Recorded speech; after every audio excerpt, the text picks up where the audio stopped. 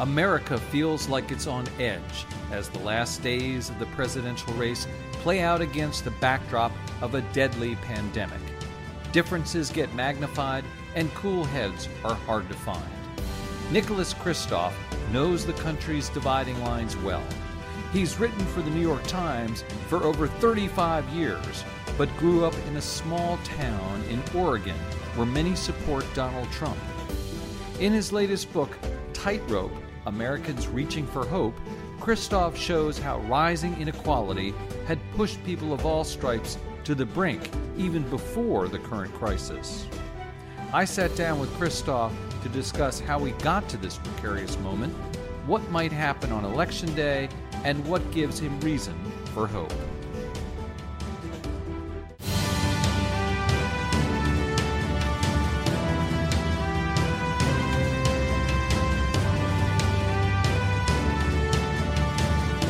Hello, everyone. Welcome to Influencers. I'm Andy Serwer, and welcome to our guest, Nicholas Kristof, New York Times columnist, author of many books, most recently Tightrope: Americans Reaching for Hope, which he co-wrote with his wife and former Times reporter Cheryl Wu Dunn.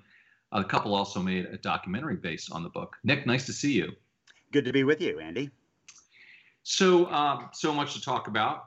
And I have to say, it's really great to chat with you. I've been reading your columns for years and years, so it's great to get a chance to sit down and talk. It's always kind of funny when people in the news business kind of know each other by, bylines or appearance, and we kind of feel like we know each other, but don't actually interact that much. Right. Let's start off and talk about the election, which I guess is topic A at this point. President Trump is down in the polls, and I think 538 gave him a 12% chance of winning. Does he have a path to compete or to win at this point, Nick?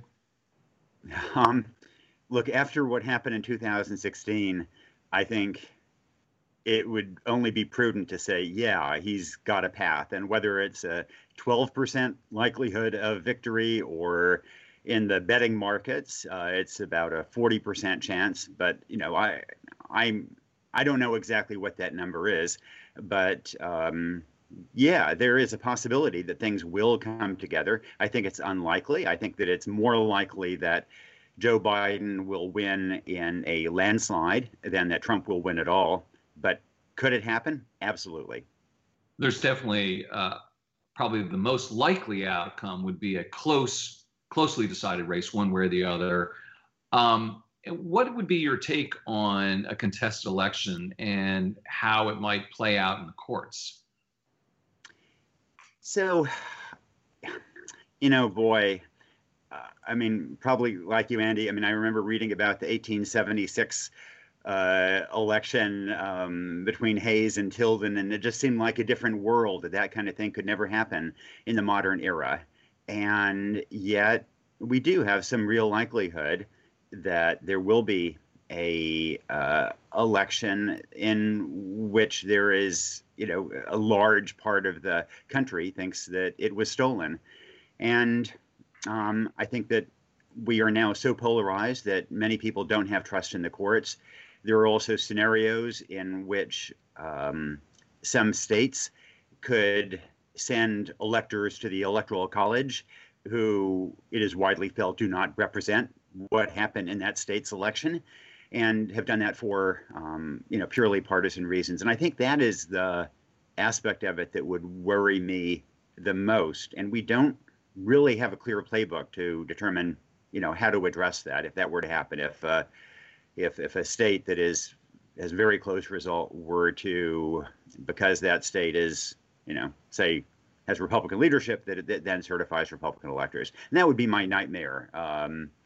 And I must say, I was also, reporting recently in Oregon, where I grew up, which is a pro-Trump area, and people are very edgy. There's talk. I have friends who are talking about how there's going to be armed revolution, and so for that reason, I hope that it is a decisive election. Yeah. Sort of following on that point, Nick, what about this notion that the president has refused to commit to a peaceful transfer of power. Is that something Americans should be concerned about? Yeah, I mean, absolutely. It seems to me that, and one of the things that I've learned, I think, from Trump's presidency is that, sure, we're a nation of laws, but maybe even more so, we're a nation of norms and institutions. And President Trump has systematically undercut those institutions, it seems to me, like the courts, like law, like the civil service, like the media, and also norms. And that is one of the basic norms that politicians traditionally have always honored, that, you know, I lose, I call up the victor and congratulate him or her. And so we're seeing a retreat from that norm, as from so many others. Now, if it's a clear-cut election result, I don't think that much matters. I mean, I don't think that if it's a clear election result, there is any chance that President Trump is able to, chain himself to the Resolute desk and stay in the White House. But if it's a disputed election, boy, that really does matter. Right. Law enforcement has scuttled some attempts by far-right groups that have been targeting Democrats, and Governor Whitmer in Michigan, most notably. Is President Trump to blame for that rhetoric? And also, what about social media sites? I don't think that President Trump can be exactly held to blame for people who want to take up arms to kidnap a governor, for example. But I think he can be held accountable for using what seems to me reckless rhetoric that pours gasoline on flames that are already out there, that delegitimize elected leaders like Governor Whitmer, and that, in particularly troubled times, it's important for a president to be a soothing presence and try to unite us. And we have a leader now who is working on dividing us rather than uniting us. And I don't think there's exactly a causal relationship between his rhetoric and some crazy folks in Michigan. But is there a roundabout way in which he escalates their ambitions? I worry about that. And social media, years ago I covered genocide in Myanmar that was very much amplified by Facebook against the Rohingya. And now I see likewise that Facebook in particular kind of brings out some of the worst of us, and it enables all of us to live in our own cocoon. And instead of it leading us to question our prejudices, it leads us to reinforce our prejudices in ways that I think also divide the country. And I think that the social media organizations do need to be held accountable as information sources for, not doing harm to the country that we all share. Yeah, these social media platforms are in the news every single day, Nick, trying to mitigate or resolve or figure this out. I mean, just the other day, for instance, Twitter, with this Hunter Biden story, they prevented users from sharing it and then backtracked. Was that the right call? Well, it certainly wasn't the right call to first go one way and then go 180 degrees the other way. But I mean, I would have hated to be the CEO of Twitter that day. That was really a classic, really hard call, because it was a report that I think everybody was deeply suspicious of, but hadn't been, formally disproved. And how you deal with that is, I think, really troubling. And it's hard for news organizations. We worry about amplifying things that are untrue and then a month later correcting them. And it's likewise a problem for social media. I kind of thought that Facebook probably handled that the best by acknowledging these doubts, not killing the story, but kind of breaking its momentum. I think that was probably the sensible way to handle it. Yeah, I mean, Twitter probably ended up drawing more attention to the story than gotten otherwise, of course. But what about if Joe Biden wins, Nick? Should he and his administration investigate possible crimes by President Trump and his associates, or is it better just to move on? Have you thought about that? So his administration, the Biden administration, definitely should not investigate crimes by Trump as such. But I think the Southern District of New York, for example, has investigations underway, and I think those should continue without interference by the political process in the White House. And so I think that criminal investigations that are divorced from politics are appropriate. I also think that when this pandemic is over, that it would be useful to have a either bipartisan or nonpartisan national commission look at what went wrong, at lessons learned, and at what we do to prepare for the next pandemic. Because the one thing we know is that there will be other viruses emerging. It's probably more likely to be an avian influenza than it is a coronavirus, but there will be others coming along, and we bungled this one, so let's learn lessons. Yeah, I want to get back to the pandemic subject that you raised, but another question about politics. I want to talk about a tightrope as well. But let me ask you about the GOP, because a lot of people have suggested that the party is, if not in disarray, shrinking without President Trump, and that once President Trump loses, that it will be a shadow of its former self. In some ways, what invigorates a party is losing, and so the Republican Party is torn these days because it has elements of the traditional kind of country club Republicans that the Bush family represented, and it has the kind of working class one-time Democrats that Trump doesn't exactly represent, but that he's appealed to, and it has evangelical Christians, and those groups have very little in common, and they've been very divided under President Trump. I think that if Joe Biden were elected, and especially if he had a clean sweep with the Democratic Senate and House, I think Republicans would again find common cause in outrage at things that a Biden administration did, and I think that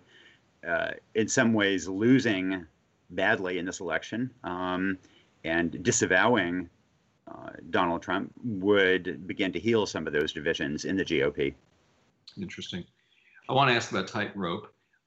It tells the stories of struggling people in your hometown, Yamhill, right? Is that how I pronounce it? Yeah, Yamhill. Yamhill, Oregon, with sort of a larger story about inequality in America. Why did you feel compelled to tell that story now, Nick? So my wife Cheryl and I were traveling around the world, Andy, covering humanitarian crises abroad. And we would go back periodically to our family farm where my mom still lives. And we saw a humanitarian crisis unfolding right there in working class America. And, a quarter of the kids on my old school bus are now dead from drugs, alcohol, and suicide. And that is, the same thing happened in West Virginia. It happened in northern Maine. It happened in so many parts of this country to the working class, to the white and black working classes. And it seemed to me that this was an issue that, frankly, we in the media did not adequately address. I spent a lot of time reporting in Iraq and Afghanistan, and those were important stories. But meanwhile, every 3 weeks, more Americans were dying in the U.S. of drugs, alcohol, and suicide than died in 19 years of war in Iraq and Afghanistan. And just the amount of pain across America, the number of children who are truly struggling and not getting an opportunity, I think is something that we as a country have to face this failure. I also think, frankly, it's a reason that President Trump was elected in 2016. There were many factors that led to his election, but I think one of them was this sense in working class America that they had been betrayed, that a period of upward mobility was over, and that they had, that it was just kind of a cri de coeur. They desperately wanted help, and in that context, it's easy to believe somebody who says he's going to bring back manufacturing jobs. Let's talk about the causes. Technology, globalism, tax cuts, deregulation, all that, and what do we do about it? Well, so I think we, in the U.S., I think we're often a little bit too glib in talking about these simply as a function of globalization and technology. And, there is no doubt that these are factors, and my friends lost jobs for those reasons. But Canada also faced globalization, also faced technological change. So did Germany. And in Germany and Canada, you don't see the equivalent of 70,000 people dying of drug overdoses each year. You don't see suicide rates at a 75-year high. There was something about the way we in the U.S. showed a kind of callous disregard for those who lost their jobs, didn't provide job retraining, didn't provide health care. And so I think that we also have to acknowledge that these are the fruits of 50 years of bad choices that we as a country made. We often talk about bad choices that individuals make in turning to drugs or alcohol, whatever. And, those are real. There's no doubt that those bad choices complicate things. But we as a country also made a lot of really bad choices. I mean, some of those choices, Nick, are companies in the United States being so proud of the fact that we're the most profitable. We have the lowest head count. Our costs per head are lower than any other countries in the United States. You look at a country like France, my goodness, they're higher, but that's the trade-off, isn't it? That kind of thing?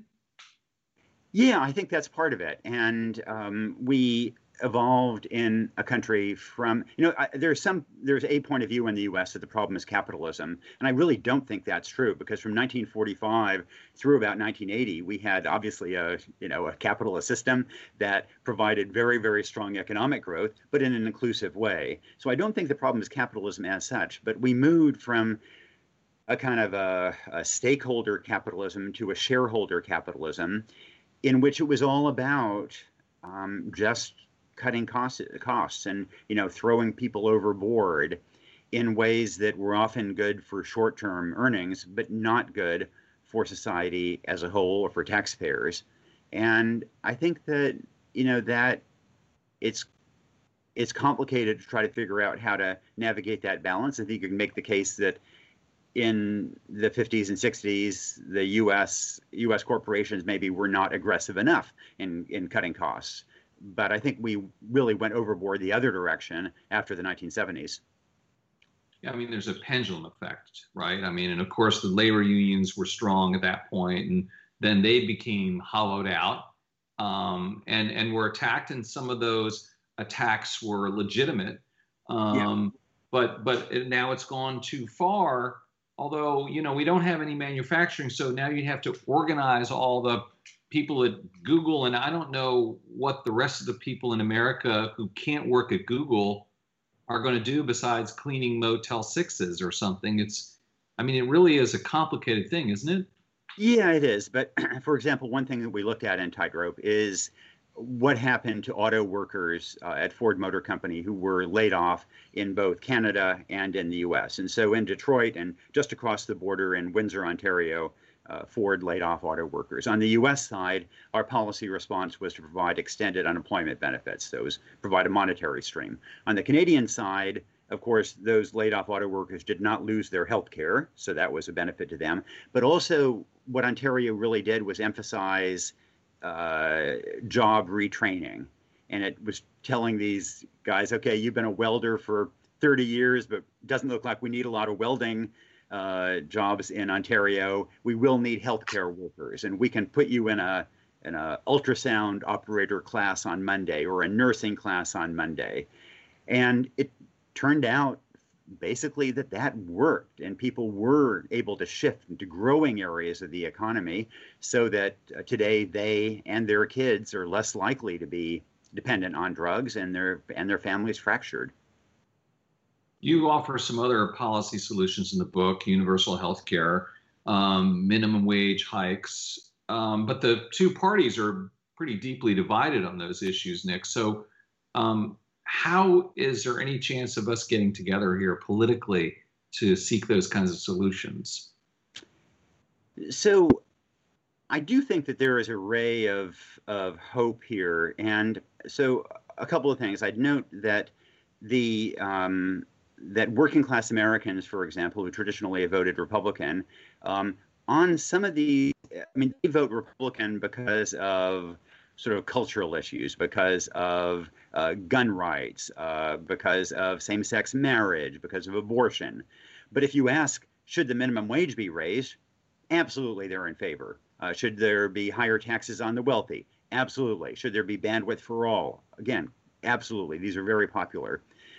And I think that there is some chance that this election will be a little like the 1932 election that elected Franklin Roosevelt with a huge majority and also flipped the Senate. And it was precisely, I think, because of the failure of Herbert Hoover over 4 years in the Great Depression that enabled FDR to get a mandate. And FDR was no revolutionary, but he was pragmatically looking for things that worked. And I think that it is plausible, though not inevitable, that Joe Biden will likewise be elected with a mandate, precisely because we've all seen now, the cost when we don't have universal health care, when we don't have universal paid sick leave, when we don't have more equal education for America's kids. Maybe there is a path forward to address some of these long-term inequities. Andy, on Mondays, Wednesdays, and Fridays, I'm optimistic about that. Tuesdays and Thursdays, I think no chance. Well, at least that's 3-2, Nick. Yep. Not counting weekends. So what happens if Donald Trump is reelected, though? And what happens to our standing in the world? And boy, I mean, or is it just so much, anticipating an answer perhaps, so much liberal hand-wringing that maybe actually what President Trump is looking to do, particularly with China, will make sense? I would very much worry about another 4 years. I think that in general, presidents are tested when there's a crisis. And for the first 3 years of this administration, we really didn't have that kind of a crisis. And then, of course, we got COVID, which was a huge crisis. But I would worry about what happens when there's an incident in the South China Sea between a Chinese ship and a U.S. Naval vessel, and the U.S. ship goes down, or China makes moves on Taiwan, or North Korea, as you know, has been building new missiles and nuclear warheads all this time. If we resume a path toward war there, or Russia messes with Estonia, we've been kind of lucky that those incidents have not happened. Time is going to run out, and for the same reason that Jim Mattis and H.R. McMaster and John Kelly and other Trump aides deeply worried about precisely that kind of crisis. That's kind of my nightmare, how quickly things could go awry in that kind of global situation. And China, which has, I guess we can say, done a better job of controlling the coronavirus, Trump's finger pointing notwithstanding, the numbers don't lie, I guess. And the economy seems to be restarting. There's just a story about that today in your paper. Does that change the dynamic between the two countries right now? One of the dangerous elements in the relationship is that China is full of self-confidence and sees the U.S. as a declining power, and sees the U.S. Efforts to stand up to China as the enfeebled efforts of this sinking former power to try to hold back the inevitable course of events. And I think that is, a deeply dangerous trajectory. I think that Xi Jinping, the Chinese leader, is prone to miscalculation. And I worry a lot that in the case of Taiwan, for example, that they might take steps that they don't necessarily intend to lead to war, but that very quickly escalate. And, in some ways, Xi Jinping and Donald Trump are kind of similar. They're both sort of cocky, a little full of themselves, a little prone to bombast, and it can be a dangerous combination. What will the world look like at some point when Donald Trump is not president? Maybe soon, maybe later. And will we ever go back, Nick? Maybe in particular with regard to the United States. So I can't really talk about the 8-year, what happens if President Trump is president for 8 years. But I'm more optimistic than a lot of my friends are about what would happen if he is president for 4 years. And I think a lot of people think that he has done irreparable damage to the country, to our institutions. I'm not sure that that's right. And I was young then, but I do remember the way we were able to heal after Vietnam, after the Nixon presidency. And in some ways after Nixon, because Nixon had mounted this assault on American institutions, that made everybody understand better their importance in the country. And, I became a journalist in part because as a kid, I saw Woodward and Bernstein and the role of the press in checking an out-of-control presidency. I think that it may be that President Trump's assaults on American institutions and norms will leave the country with a better appreciation of how important those norms and institutions are. I mean, it's a somewhat optimistic take. I'm not sure I would bet on it, but it does seem to me a very plausible outcome. When you talk about how you got into journalism, it's similar to me. We're the same age, 1 month apart, and I grew up in Washington, D.C., having the same instincts and pull in terms of my career. So I hear you. There are things that are different, though, today, and of course, you would acknowledge that. One thing, for instance, we talked about wealth and income inequality. That's part of Tightrope, but that the rich and the super rich in the Silicon Valley and the billionaires, particularly during COVID, inadvertently getting even wealthier than they were before. How can we address this, or should we? I think we should address inequality, and but maybe inequality is the wrong framework. Inequality is a word that tends to get liberals focused, but it tends to turn off conservatives. Opportunity is a word that everybody unites around. I think I saw a poll that 97% of Americans agree there should be more opportunity for America's kids, and 97% of Americans don't agree that the world is round. That's a huge consensus. And so I think the fact that you can predict a child's outcome based on the zip code in which they are born should be a scandal. The fact that in at least 3 American counties, life expectancy is shorter than in Cambodia or Bangladesh, that's not because those kids are showing a lack of personal responsibility. It's because we as a country are showing a lack of personal responsibility.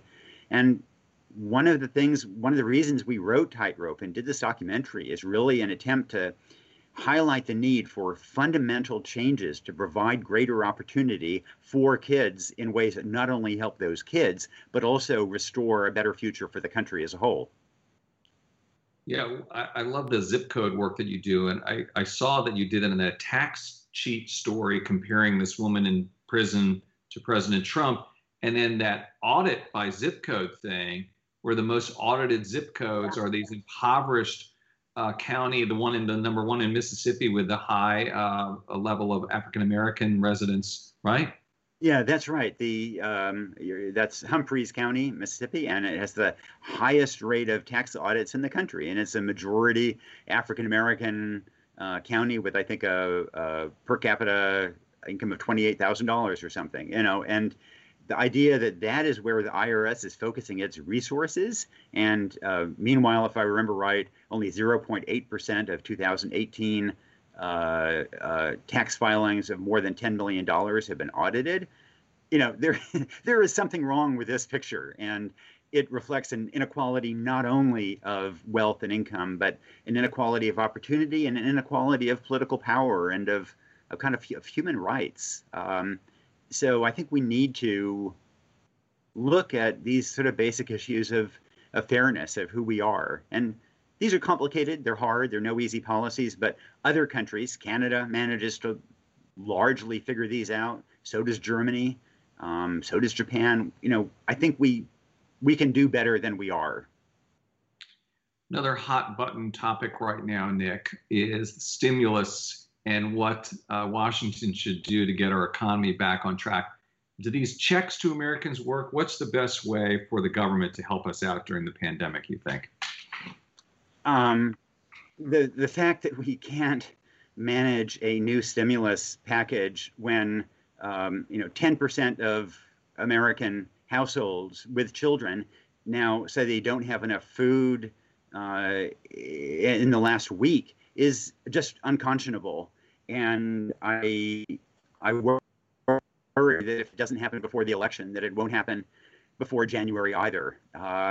We also have troubling indications that suicide is up, that use of drugs is up. One person in Tightrope who runs a drug treatment program, she estimated to me that relapses are up 50% because of the pandemic. And so what we have is a pandemic of disease that is now followed by a pandemic of hunger, of school dropouts, of mental health crises, of drug dependency, and of suicide. And there are no easy ways to address it, but we do know that early effort in the spring to send checks to homes did seem to make a huge difference. And it also, as best economists can tell, did not seem to impede people returning to jobs. So I would very much like to see a new stimulus package aimed at sending out checks. And finally, last question, Nick. You have so much to choose from when you write. I mean, today you just stare at an infinity. There's so many subjects that are important. How do you decide what to do, and what are you looking to do, say, over the next 5 years? Yeah, I mean, Andy, in our world of journalism, in a sense that when the world falls apart, I mean, it creates this huge buffet for journalists in kind of a tragic way. I look for opportunities to have an impact, and so I don't try to just preach to the choir and people who agree with me, but look for opportunities to either change minds on some issues or to highlight a neglected issue that people haven't focused on and try to project it onto the agenda. As journalists, I think, we can be in the heating business or we can be in the lighting business. And I like to think that I can be in the lighting business and shine that spotlight. And when COVID ends, I'll certainly do more of the international reporting that I've always done.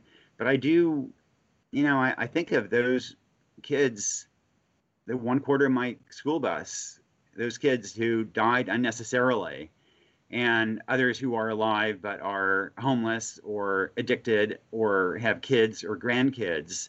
One of my friends who we wrote about, who was in the doc, he died, but he's got 5 kids who were taken away by the state. And I worry enormously about those kids and about the future of the country that those crises signify. So I'm going to be shining away on that spotlight, and I'm sure you will be too. Nicholas Kristof, New York Times columnist and co-author of the new book, Tightrope. Thanks very much for joining us. Thank you, Andy. I'm Andy Serwer. You've been watching Influencers. We'll see you next time. Thanks for listening to Influencers. Don't forget to rate, review, and subscribe on Apple Podcasts or wherever you get your podcasts. And follow Yahoo Finance on Twitter @Yahoo Finance and @Serwer.